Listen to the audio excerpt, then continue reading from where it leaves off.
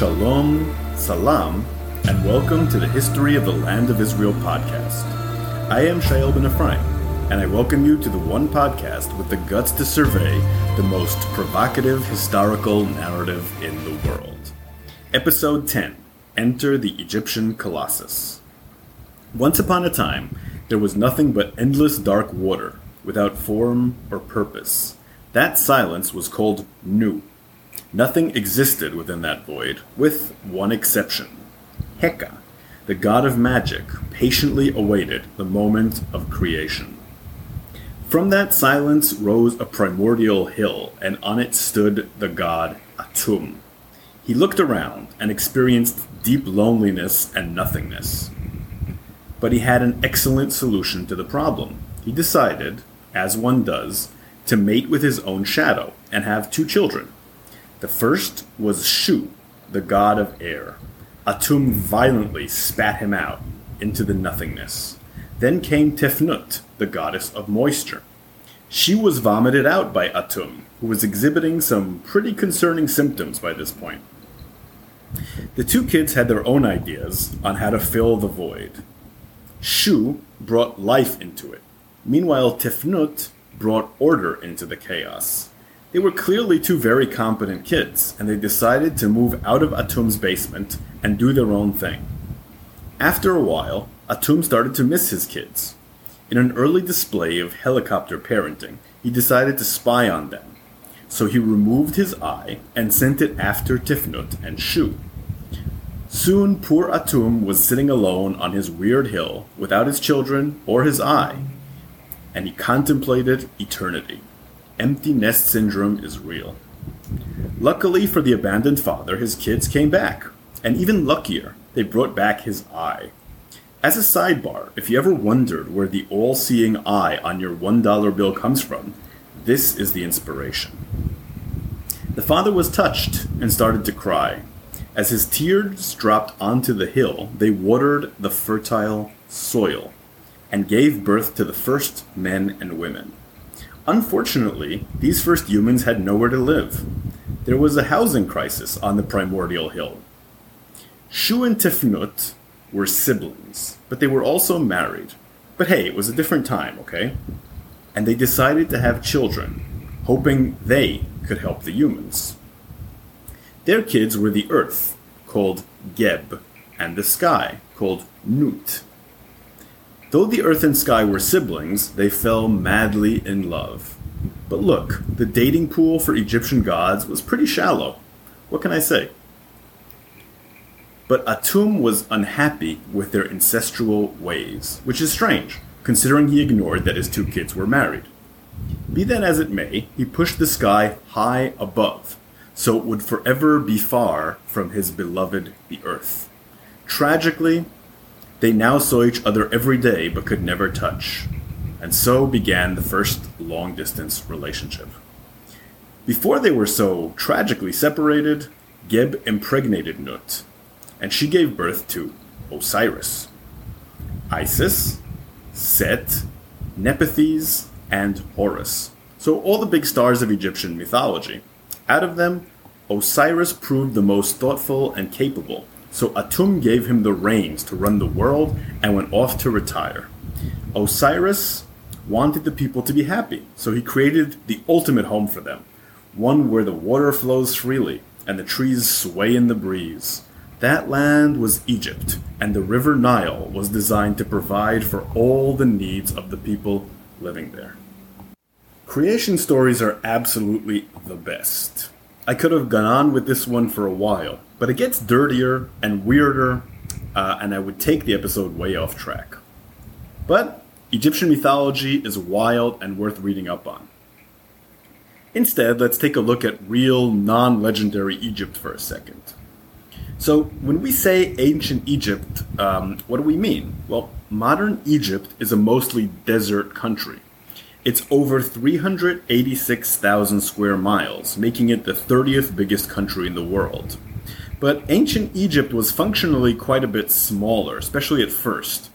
It was limited to the northernmost 700 miles of the river Nile. And I'm sure you can imagine why it stuck so closely to the Nile, at least at first. The Nile is not only a river that provides drinking water, it also is a very unique river with properties that none of the other ones have. Essentially, it's very predictable. And planning and predictability are the friends of any farmer. And essentially, the Nile provides a natural and powerful form of irrigation that performed extremely well before irrigation had even been invented in the artificial sense. Indeed, one of the most important things to remember about ancient Egypt is that without the Nile, agriculture in all of the area would have been nearly impossible. Now, when we talk about Egypt, we are talking about two major parts. The first is Upper Egypt, which confusingly is the more southern valley between Nubia and the Delta. And then you have Lower Egypt, which is the north, which includes the northern Delta areas. And that's where the Nile washes into the Mediterranean. There's seasonal and regular flooding in the Delta, and most of the land there is submerged beneath the water in the summer. At least that's how it was before modern dams were constructed. The villagers lived on high points and connected them with bridges.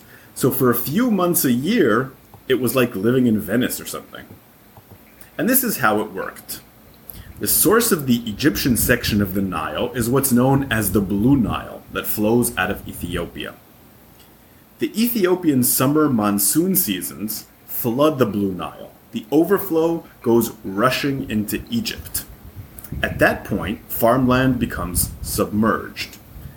The water washes the salt out of the soil and replaces it with a layer of silt. This leaves a bountiful surface for crop planting. Indeed, in October and November is when the crops were sown. They would begin to ripen between January and April, depending on what you had planted. Over the years, agricultural methods improved. The locals used terraced methods to make the most of the fertility of their lands. They also learned to reclaim swamplands, which made even more arable territory around the Nile. The main crop that they grew was cereal, much like in Israel, but they also grew emmer and barley, which were not as common in Israel, and they used barley primarily for beer, which was a major staple of ancient Egypt. Their diet also included lentils, chickpeas, lettuce, onions, garlic, and dates. In addition, they used honey regularly as a sweetener. Now, the agricultural revolution came to the Levant first, and later on to several other locations that we talked about. Egypt was left behind. After all, why bother with artificial agricultural methods when the Nile River was already providing a lot of food? Much more than enough for hunter-gatherers and even enough for some early farming. Cereals were not as severely needed with all the resources readily available there. The residents of that area, the Sabellian culture, before agriculture in Egypt, were firmly in the classic Stone Age hunter-gatherer mode. They found the location around the Nile, especially the Nile Delta, provided them with a good environment. Their most important sources of sustenance were catfish and tubers from the roots of wetland plants. The fish they ate, they probably dried or smoked. That process allowed them to store fish for a few months. Date palm and acacia seeds completed their diet in the summer. During the autumn, the tubers of nutgrass and then of clubrush were harvested alongside flower buds of water lilies. Indeed, each step in the shift from foraging to farming occurred a millennia later in Egypt than the land of Israel. Again, probably because there was less need. Domesticated crops and animals were not used in Egypt until 6000 BCE. For the next 1,000 years, agriculture would supplement hunter-gathering. Only around 5000 BCE did authentic agricultural villages appear in the Nile Delta. 1,000 years later, agriculture also spread to Upper Egypt. The first Neolithic settlements popped up in Egypt around 8,000 years ago. Evidence shows that they moved from south to north, always centering on the Nile. That likely means the cultural influences of the first Egyptians came from the south, i.e., modern Sudan. If the primary vector of influence had been the Holy Land, we would expect the spread to go in the other direction. Around 5000 BCE, the Ma'adi culture emerged from those Neolithic societies, in what would become Lower Egypt. Meanwhile, their Upper Egyptian equivalents were the Nagada. The differences between the two are very striking. Archaeological evidence in Lower Egypt consists mainly of settlements with very simple burials in cemeteries. It suggests a culture different from Upper Egypt, where cemeteries with elaborate graves were found. Indeed, the spiritual and political worlds of the two areas were vastly different. The differences appear to have indicated also gaps in political sophistication. Those in Upper Egypt seem to have been very hierarchical. The graves there indicate a good deal of status competition. Every grave tries to be fancier than the last, and it gives us a picture of chieftains trying to one-up each other. Egyptologist Catherine Bard noted, "The importation of exotic materials for craft goods found in burials may have become a political strategy, and the control of prestige goods would have reinforced the position of a chief among his supporters." The cultures in Upper Egypt were closely linked to the Nubians in the south, and that's where they got many of the luxuries they enjoyed, including ivory, ebony, incense, and exotic animal skins. The closeness in culture to Nubia has led some to speculate that they were an offshoot of that kingdom in what is today Sudan. Eventually, the more egalitarian northern culture disappeared. It made way for the stratified world of Upper Egypt. Unfortunately, we're going to see this repeatedly. The less equal societies tend to triumph due to specialization and superior resource extraction. So the trend in early civilizations is towards greater inequality and despotism, and we certainly got a lot of both in ancient Egypt. The exact process by which Upper Egypt became dominant is still unclear. It involved settlement and military conquest. However, the order and dynamic between the two is not known, and many researchers believe it will never be known. Once the territory had been united, the Egyptian kings, not known as pharaohs quite yet, faced an unprecedented challenge. Governing this large united kingdom was difficult, especially with the minimal technology available at that time. So the Egyptians increased and improved their bureaucratic capacity accordingly. One major innovation in this direction was writing. It emerged in Egypt around 3000 BCE in the form of hieroglyphic scripts. As a result, the social organizations around the Nile became more complex.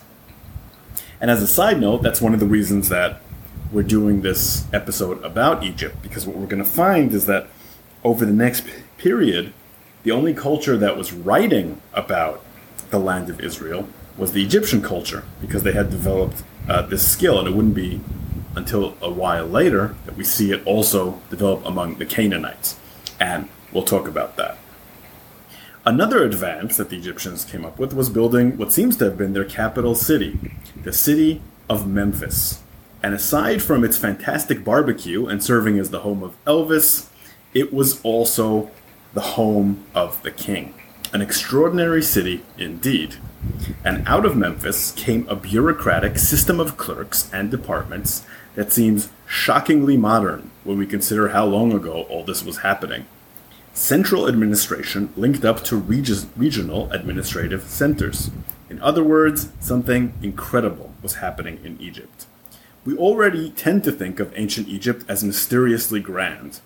Mostly that is because of their incomparable monumental architecture. You may already know this, but the Great Pyramid in Giza was the tallest building on Earth for 3,800 years, finally unseated by the Lincoln Cathedral in England in 1311. No wonder people think aliens built it. However, according to Wikipedia, the Tower of Jericho held the title for a little bit longer, with a 4,000-year reign. But as a student of politics, architecture isn't what I find most impressive here. Egypt formed an expansive empire which lasted, with the occasional interruption, for 3,000 years. They did so despite having no precedent for what a big government or empire would look like. Sure, a bit earlier a kingdom had been established in Sumer, but that was very far away, almost in the Persian Gulf, and on a much smaller scale. And the Egyptians could not have been particularly aware of what was going on there, and even if they were, what they built was very different. We will discuss Sumer and its relations to Canaanite culture in a future episode. But getting back to Egypt, they basically operated using a blank slate. Catherine Bard explains, "The unified state which emerged in Egypt in the 3rd millennium BCE is unlike the polities in Mesopotamia, the Levant, northern Syria, or early Bronze Age Palestine. It's different in socio-political organization, material culture, and belief system. There was undoubtedly heightened commercial contact with Southwest Asia in the late 4th millennium BCE, but the early dynastic state which emerged in Egypt was unique and indigenous in character. In other words, Egypt came up with its own culture and political approach. It's just awe-inspiring considering that they had no template to take from. And also, the pyramids are a reflection of the political sophistication and the ability of the pharaohs to pool together resources. So what you're really seeing when you see the pyramids is a testament to the functioning of this system. So knowing how this turned out, let's see how it all started. The jump from agriculture to a developed and well-built state was incredibly fast, almost miraculous by the standards of the time. In other parts of the world, things were very different. About 5,000 years between agriculture and a functioning kingdom are the lapse that we see in the land of Israel or in Mesopotamia, but in Egypt it only took them 1,000 years. So what's behind this incredible jump forward and this unique Egyptian approach to politics and the world? The main cause of this Egyptian miracle appears to be geographic. Theoreticians of early state building have often noted a tie between agriculture and the formation of the state. There's a traditional theory on how societies develop. In his highly influential book, Man Makes Himself, V. Gordon Childe explained that the earliest societies were the product of agricultural surpluses. His argument was simple. If you have enough food to feed non-farmers, you can build a bureaucracy to manage production, protect it, and tax it. From there, the distance to a functioning state is short. But that's not sufficient. There's another condition that all early states seem to have had in common. They are limited to a specific, logistically governable territory. And they have another thing in common. They are all areas of circumscribed agricultural land. So you have fertile land set off by mountains, seas, or deserts on all sides. These environmental features sharply delimit the extent that simple farming people could occupy and cultivate. Why does that matter? And what does it mean? Well, when farmland is surrounded by geographic obstacles, that allows them to be more easily taxed and controlled. You need to have enough arable land for them to be able to sustain a society, but not the kind of unlimited land that allows you to escape from the control of government.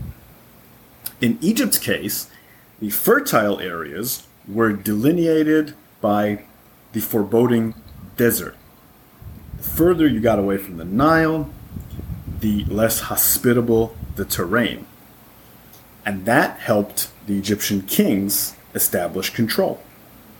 In other parts of the world, things were very different. In Brazil or North America, arable land went on for long distances.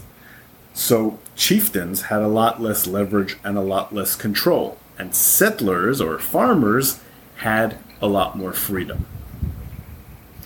After all, this is elementary economics. When labor is scarce and land is abundant, land does not command great value. Instead, it's the labor that's valuable. When land is scarce and labor is productive, the worker is close to worthless, and the land is where it's at. The concentration of farmland in a circumscribed, controllable area allowed Egyptian elites to tax it more easily and patrol it more easily. There are several factors behind this change. One, storability. Hunter-gatherer food is perishable, but a good deal of agricultural products can be stored in silos. Meanwhile, farm animals were a tangible and asset lasting through the years. So farmers had worthwhile food stocks, and those were recordable and taxable. So you could much more easily tax a farmer than you could a hunter-gatherer. The increase in population density made it far more appealing to tax the population. According to one estimate, once agriculture was introduced, the Nile Delta could support 120 individuals per square kilometer. When it was in the hunter-gatherer period, it could support 30 hunter-gatherers for that size at most. Finally, the cycle of the Nile. Farming near the Nile is unique. From July through to the early autumn, the river floods the farmlands and leaves the farmer with little to do. This allows the government to use local farmers as a workforce, soldiers, forced labor.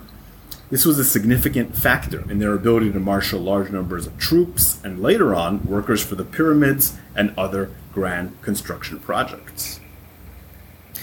So all of this made taxing and control more likely, and it made taxing and control more appealing to elites.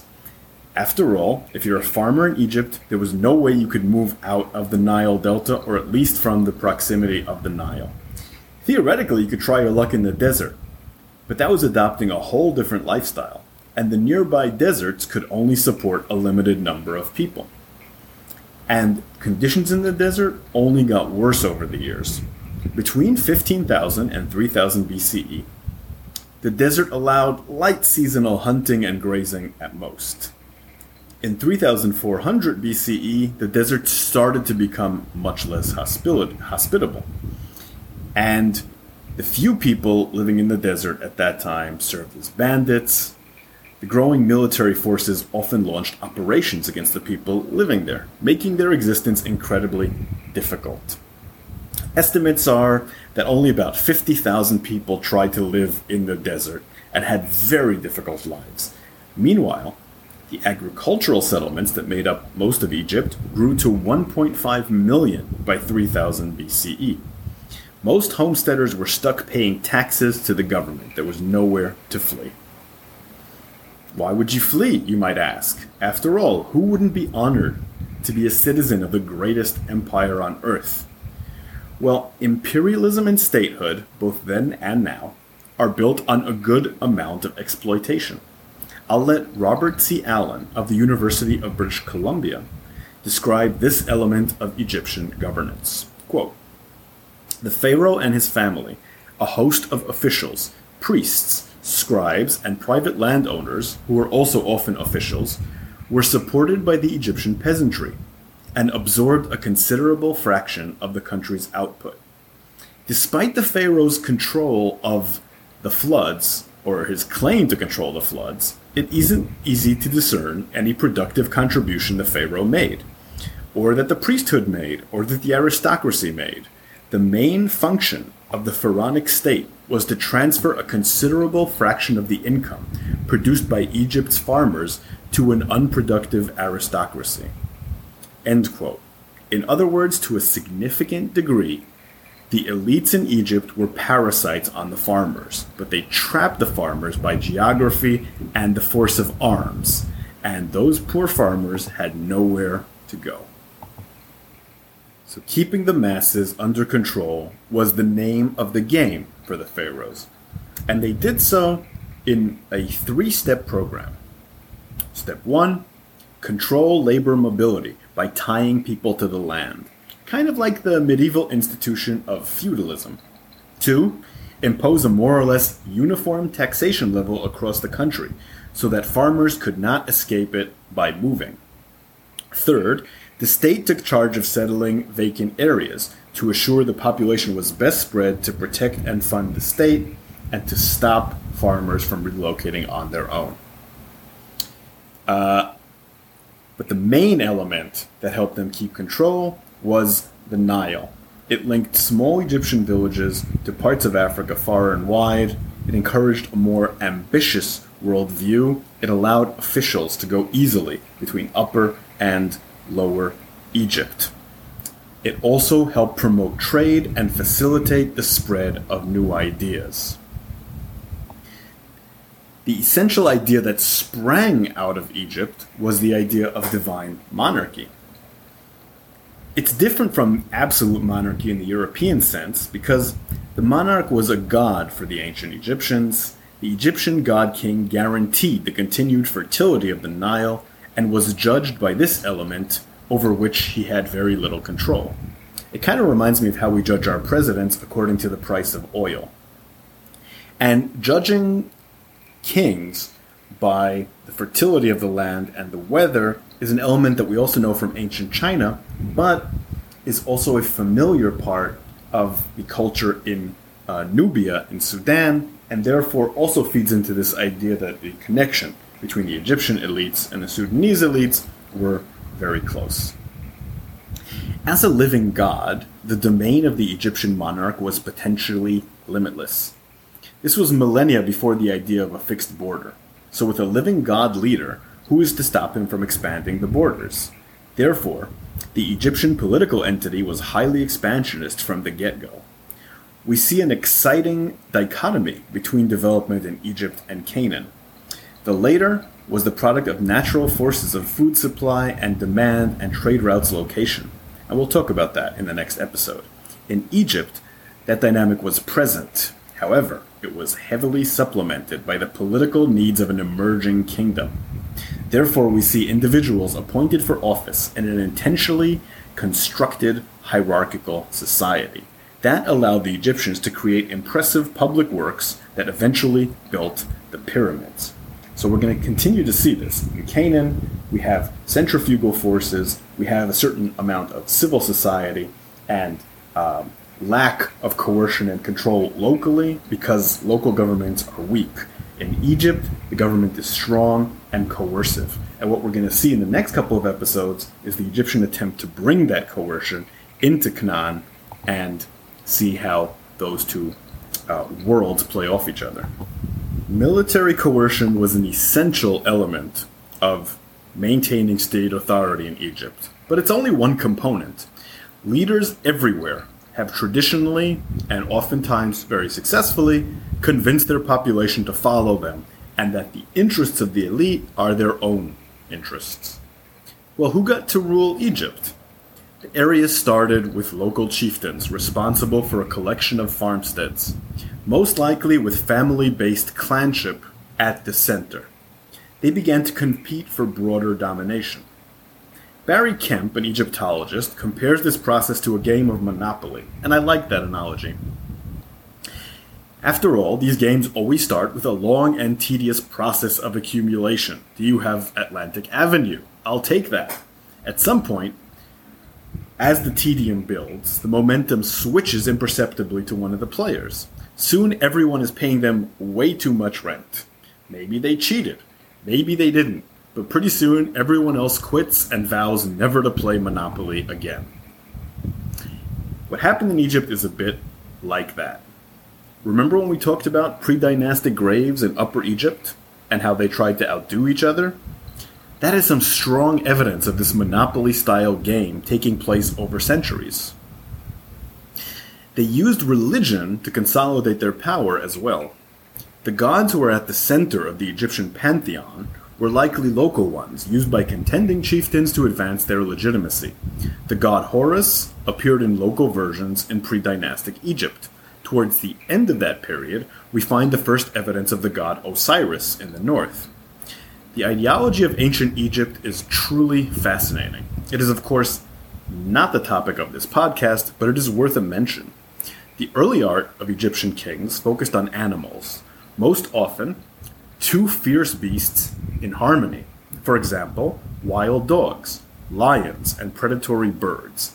Egyptologists believe these were metaphors for political harmony between conflicting parts of society.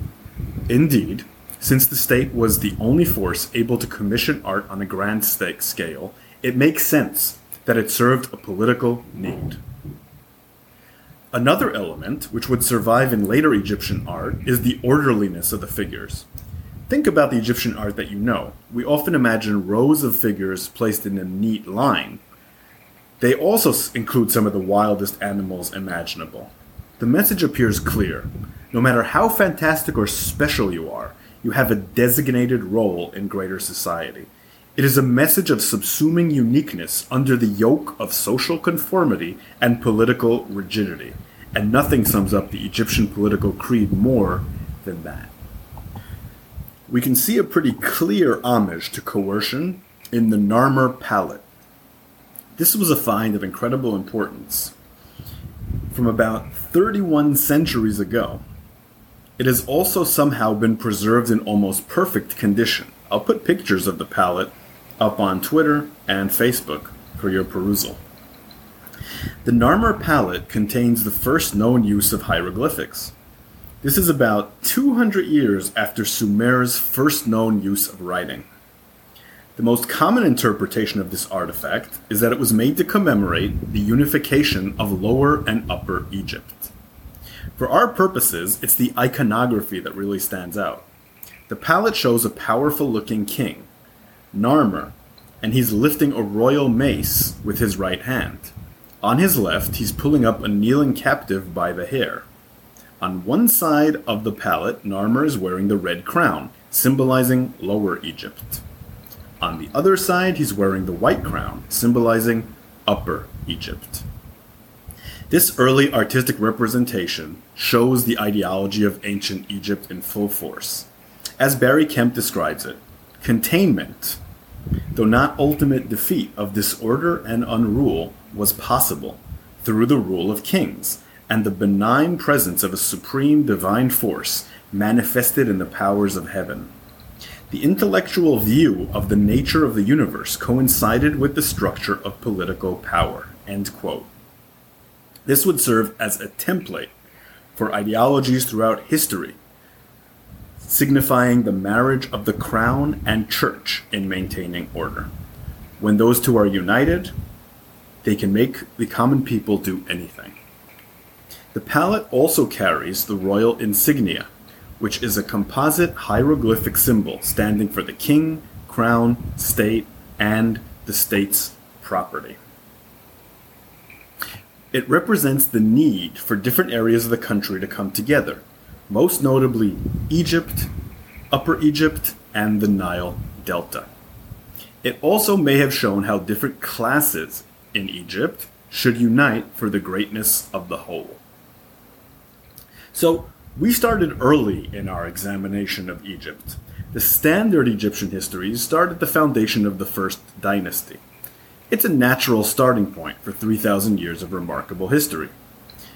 The first dynasty also marks the transition, or appears to, from a wild area filled with clans into a unified kingdom, ready to lead the world. But like all dramatic changes discussed in this podcast, it may not have seemed like a change at the time. To the local, normal Egyptian farmer, they continued to pay taxes and work as they always had when the kingdom was quote-unquote unified and became a great power. So why do we mark this as the beginning of dynastic Egypt? Simple. The king list that is still used today by all Egyptologists notes that this is when the first Egyptian king, Menes, ruled. Now, regarding Menes, we have great expectations when we hear of the first king of the historical kingdom. Personally, I think of Osman the Great or Genghis Khan, but there are no particular legends surrounding Menes. All this suggests that rather than some remarkable hero who united the Delta and Upper Egypt, he was the first recorded king in a long process of organic state formation. That also, ironically, makes it more likely Menes was real rather than symbolic. Others believe Menes is actually another name for Narmer, whose palette we already discussed. Either way, the United Egyptian Kingdom was now the most powerful actor the world had ever seen. And very quickly, it would set its sights on the land of Israel. Indeed, Canaan would become the first colony of the Egyptian Empire. But the story of its rule in Israel and the Canaanite people it would soon dominate will have to wait for the next episode. Before we finish, I want to give a special shout out to my listeners in Chicago. Aside from my home base of LA, that seems to have our highest concentration of listeners. So thank you so much.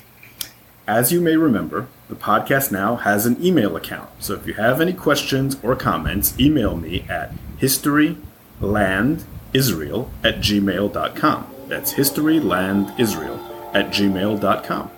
Remember to follow us on Twitter and Facebook, and see you on the History of the Land of Israel podcast in our next episode.